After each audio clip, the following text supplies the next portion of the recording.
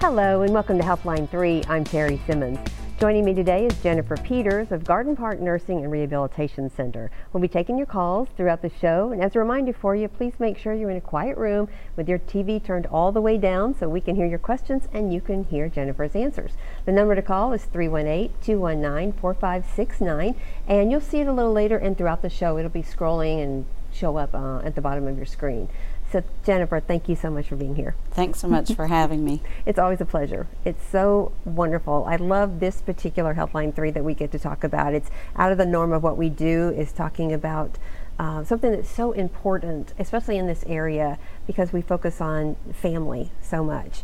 And this is something that it's never easy. We kind of talked about last time. You and I kind of get in the realm of talking about all the good, but we also want to be realistic that it's really hardly ever a very easy conversation to have when you get to that time of life, to find that you might need to live somewhere other than the home that you've grown up in or they're used to living in with family. So let's talk about that a little bit.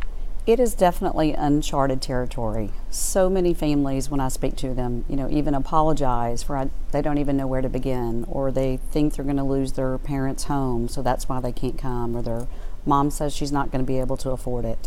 So, we want to help them navigate that process, whether Garden Park is the correct place for them or not. We've talked before about how different facilities have different personalities, kind of different populations.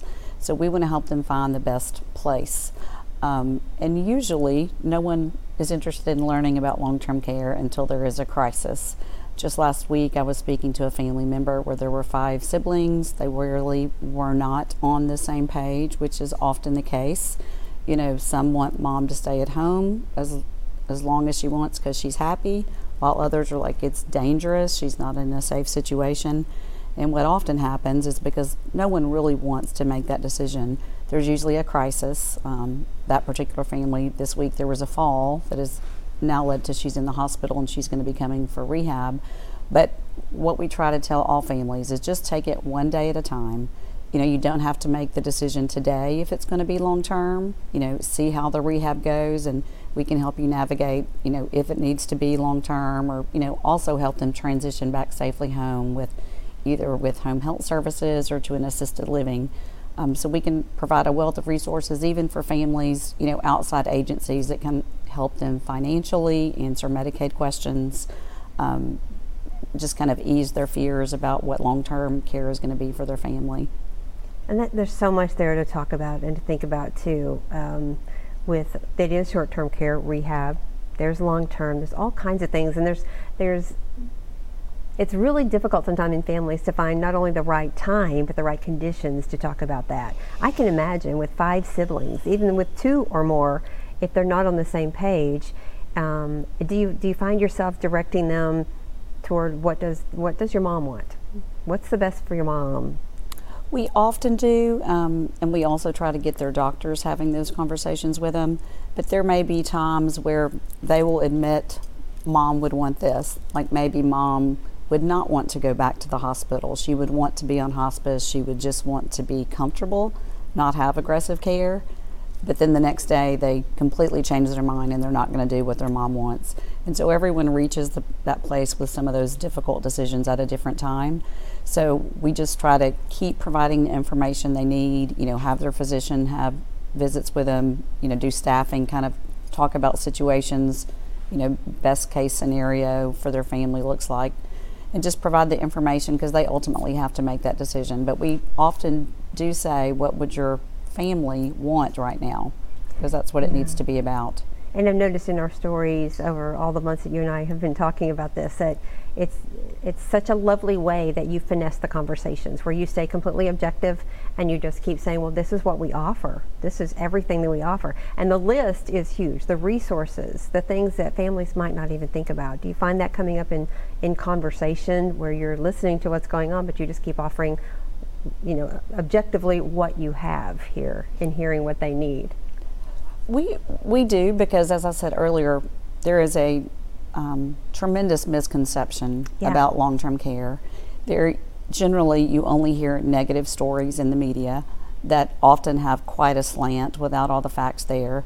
So it's kind of a hesitant situation, apprehensive anyway, and that mom needs a nursing home or mom needs this because they've always promised maybe that they were never going to put them in a nursing home. And just, I've been doing this for more than 30 years, and the industry has changed tremendously during that time, and even significantly from when I was a young child and I had a grandmother that was there that I did not enjoy visiting.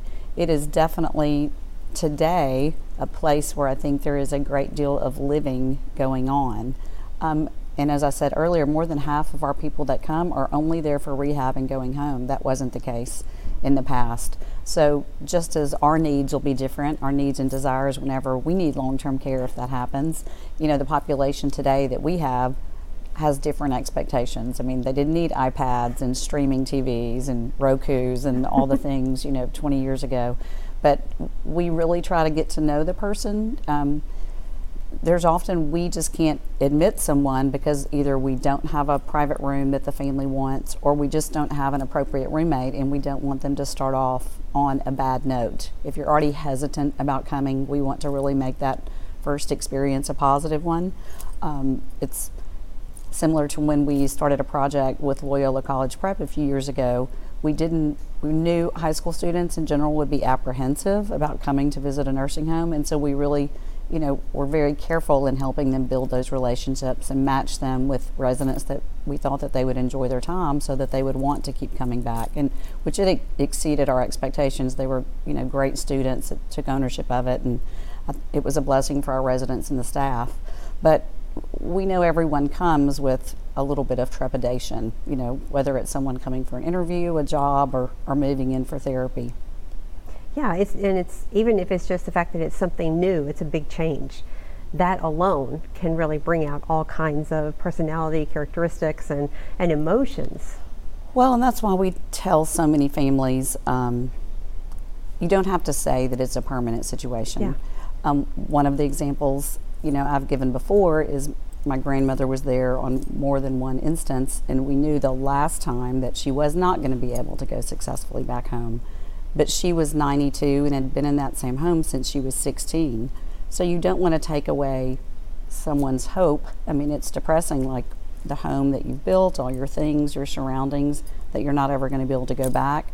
So I tell families, just set small goals, like when you can, and those goals vary between families depending on how much support they're going to have at home.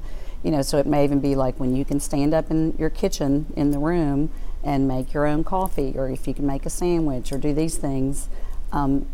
Sometimes, like we have a kitchen in our therapy room just for that, so they can work on balance, opening the oven, putting things in, washing some dishes. And some families may know that's not a reasonable goal, but it still gives their loved one something to work towards, that when I get to that point, then I will be able to go home.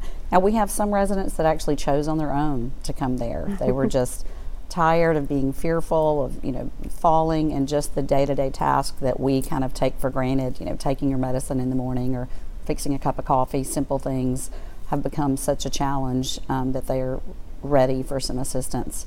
And it makes it even better if they have some friends that are there, or if they've known people that have been there in the past.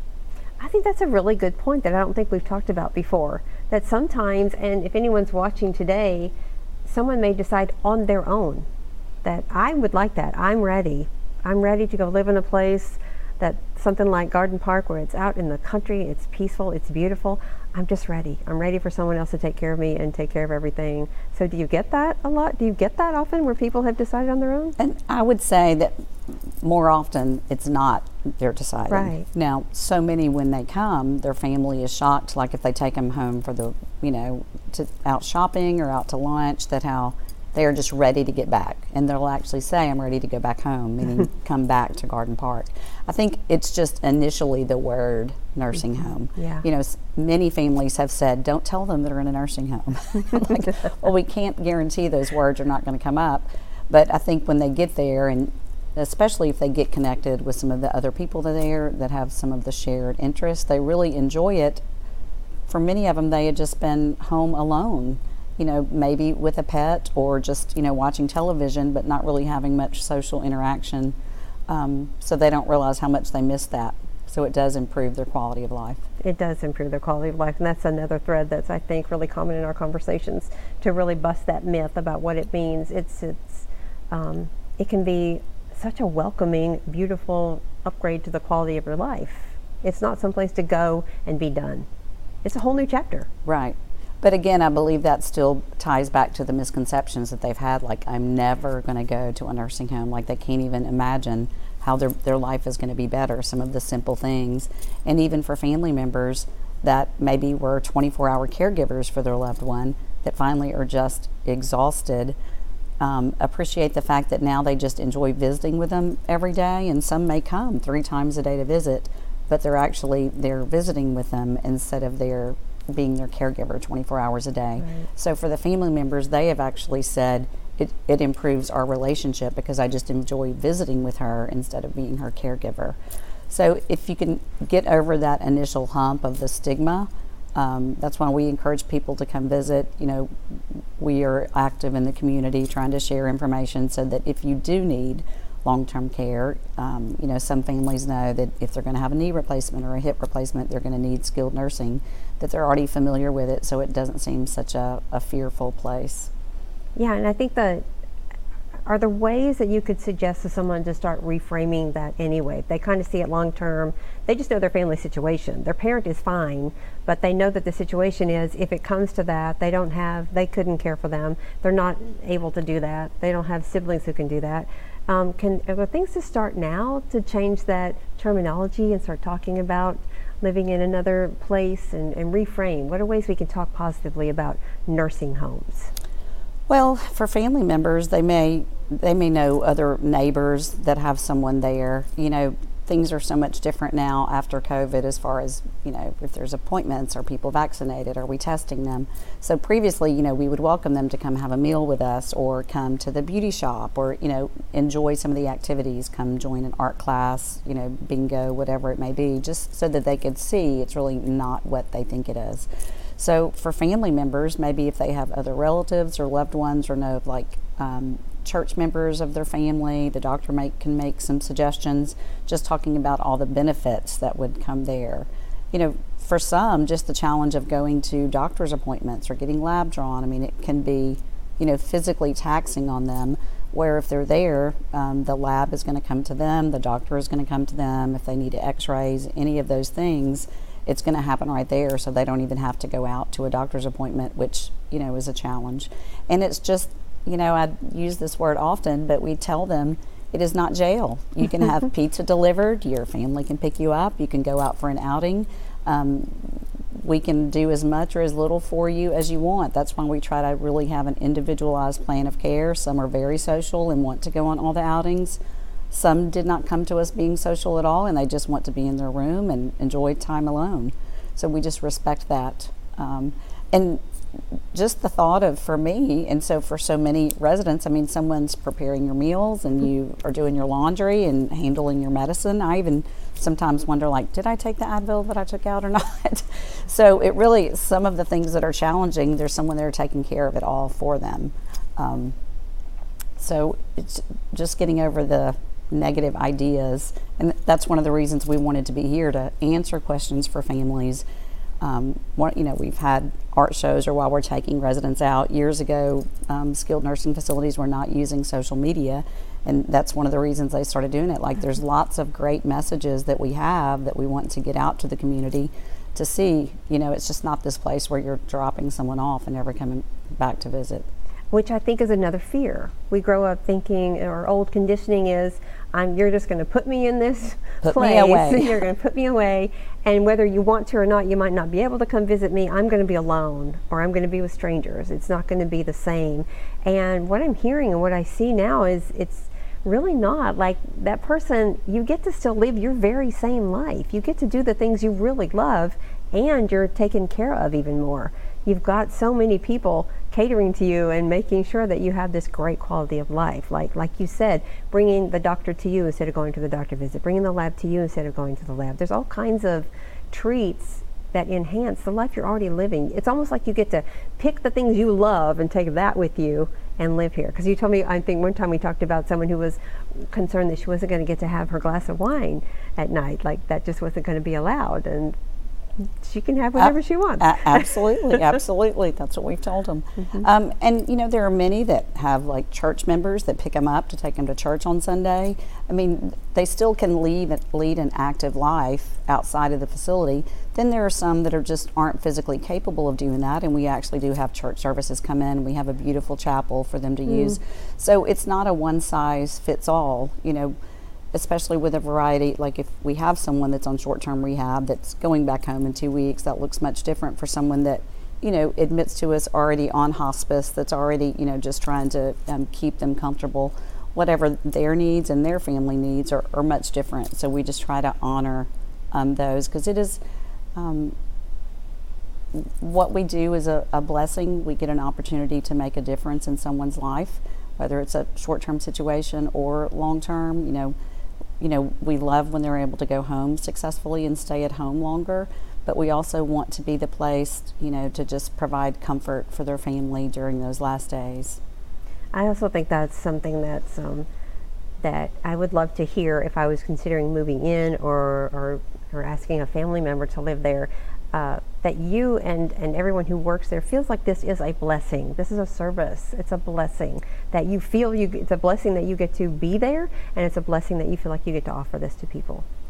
Well, I recently was writing this about a nurse we have there, and I think it's true for many of our staff members that some people have a job and some people have a calling, and I feel like we are blessed with a great team where many of it is their calling. It is not just a job for them, so it doesn't, you know, matter the hours, or, you know, they're going to take care of them just like they would their mom or their, you know, dad. Or so we're gifted in that area. And the same thing with the therapist. I mean, we have a phenomenal rehab team. They've had their own family members there, but they are, you know, motivated to help the person, you know, function at their highest level. And that may not be that they're ever going back home, but maybe they can be a little more independent in their daily lives, you know. So maybe they have been in the bed for a long time. I mean, just the fact that if they get them stronger and they can be up in the wheelchair and they can go out by the pond, you know, those little things make a difference that we often take for granted, is, you know, helping them achieve their highest potential. Yeah, it doesn't sound like you ever take that for granted out there. It's really, so tell us about a little bit about the team that you have there. If someone's watching and they're thinking, well, I don't know, I have anyone who might be moving in there, but I might like to work there. It sounds like a great place. How does someone go about that? Well, I've told many people this week there is definite opportunities for advancement with us and just within the industry. We have many great success stories there where, you know, one lady actually started off as a dishwasher, and then she was a dietary aide and a cook, a nurse aide, and now she's a dietary manager, and I would say she's the best dietary manager in Louisiana. She's actually won that award before. But then we have some, you know, a lady that started off driving the van, started answering the phone, became a CNA, an LPN, and is now an RN. So we have many opportunities. There's some, if you don't feel like, you know, being involved in patient care is something for you, there are, you know, human resources, business office managers, financial type positions. You know, our life enrichment department is a wonderful team of ladies that definitely are bringing the party and the activities and looking for ways each day they can improve someone's quality of life. And that changed often during COVID. You know, maybe one hall couldn't come out to activities, or they couldn't come for, you know, to the dining room. So they're, you know, mobile carts, you know, creating parades that go to their room, doing their nails. They're just very attuned. And, you know, the one activity doesn't, you know, isn't right for everyone. What is appropriate for one person isn't appropriate for all of our residents. So they really work hard in ensuring that we're doing something daily to improve the quality of life for each person. And, you know, that's not everyone wants to play bingo, or not everyone can come to the art class. So they have a wide variety of things to meet all different needs. Yeah, it really is, and it is so individual, like you said. Sometimes we get that vision too, that it's going to be, we're lined up to do the same thing. Everybody has to line up and do the same thing everybody does. It's lights out at the same time. It's like it's all programmed, and it's not. It's you get to be yourself, and as much as possible, as Garden Park does, they really look at each person's individual needs and wants. Well, absolutely. I mean, and that are the resident rights that everyone should honor. But we all know the ladies that are not early risers, that do not turn on the light and come in there and bring breakfast before 10 a.m. But then we also know some that are at 4 a.m. wanting to have hot coffee. So that's even from before someone comes there, we start getting to know them and asking their family, what were their interests before they were in the hospital? What were their hobbies that maybe they previously enjoyed that they haven't been able to enjoy recently, favorite foods, or getting them to the beauty shop. Most all ladies love doing that, or getting them connected with other men that have the same interests. So we start that from even before they arrive at Garden Park. And you talked about the community there too, like whether someone knows anyone ahead of time. There are some that meet there and it's just like a new best friend all over again. It absolutely is. I mean, when there is someone that maybe is sick, they're making them cards, calling them while they're in the hospital. They've done a lot of Zoom meetings with each other so they can see each other if they miss seeing someone that may have been sick. So they've done Zoom Bible studies, but they just love or happy to see someone's face that they had connected with that they haven't been able to be with in a while because of COVID restrictions.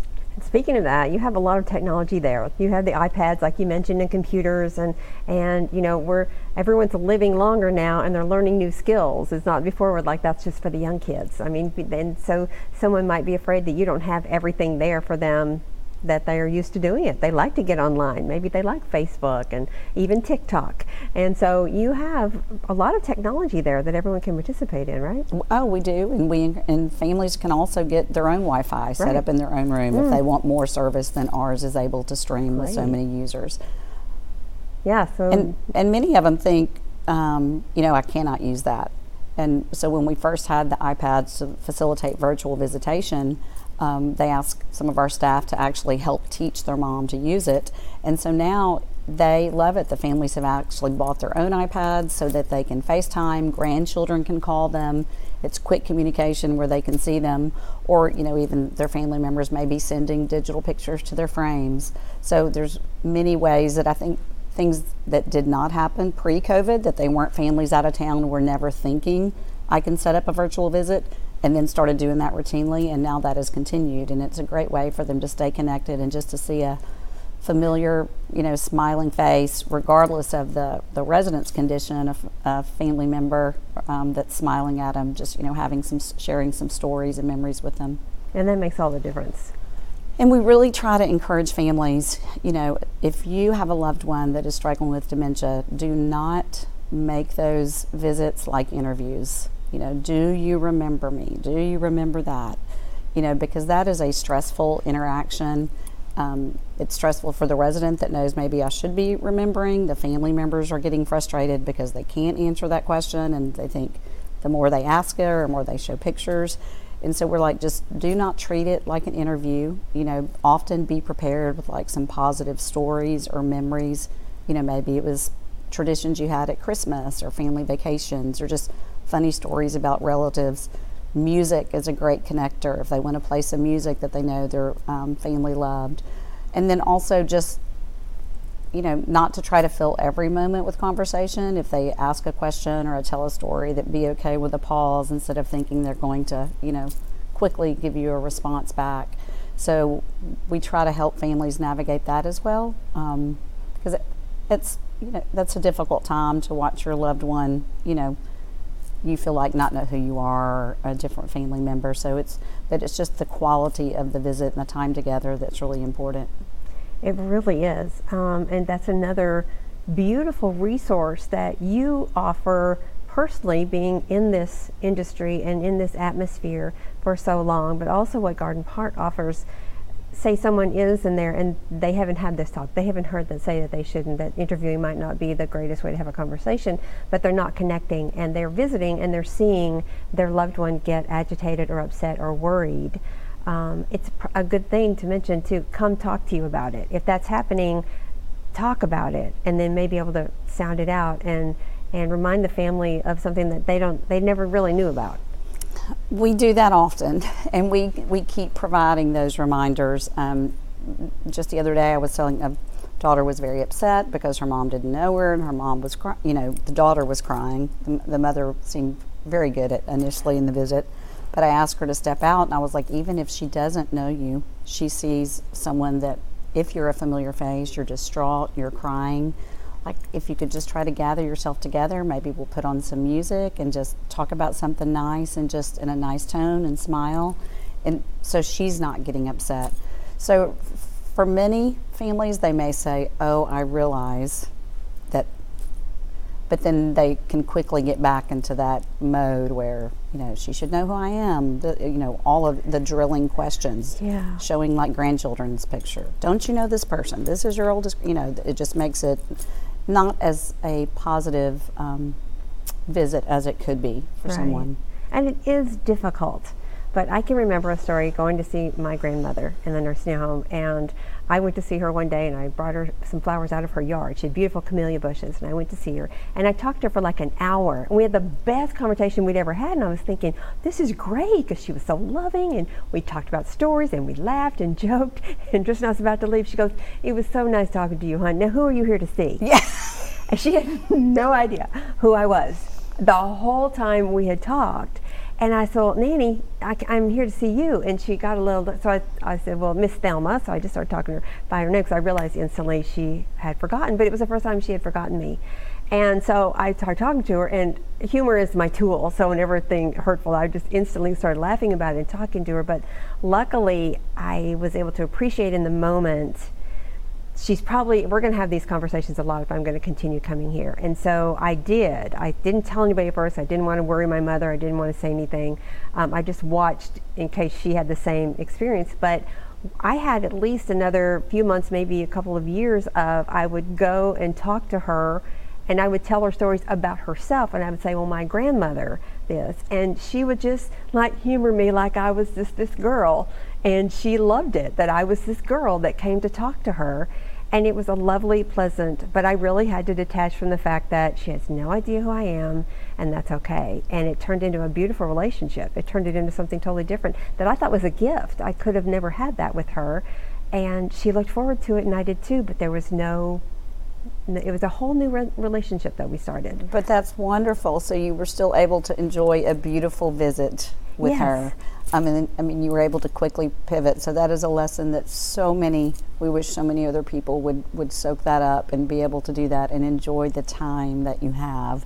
Yeah. Whether they know who you are or you have the correct name, just the quality of the time you have with a person. Yeah, it is.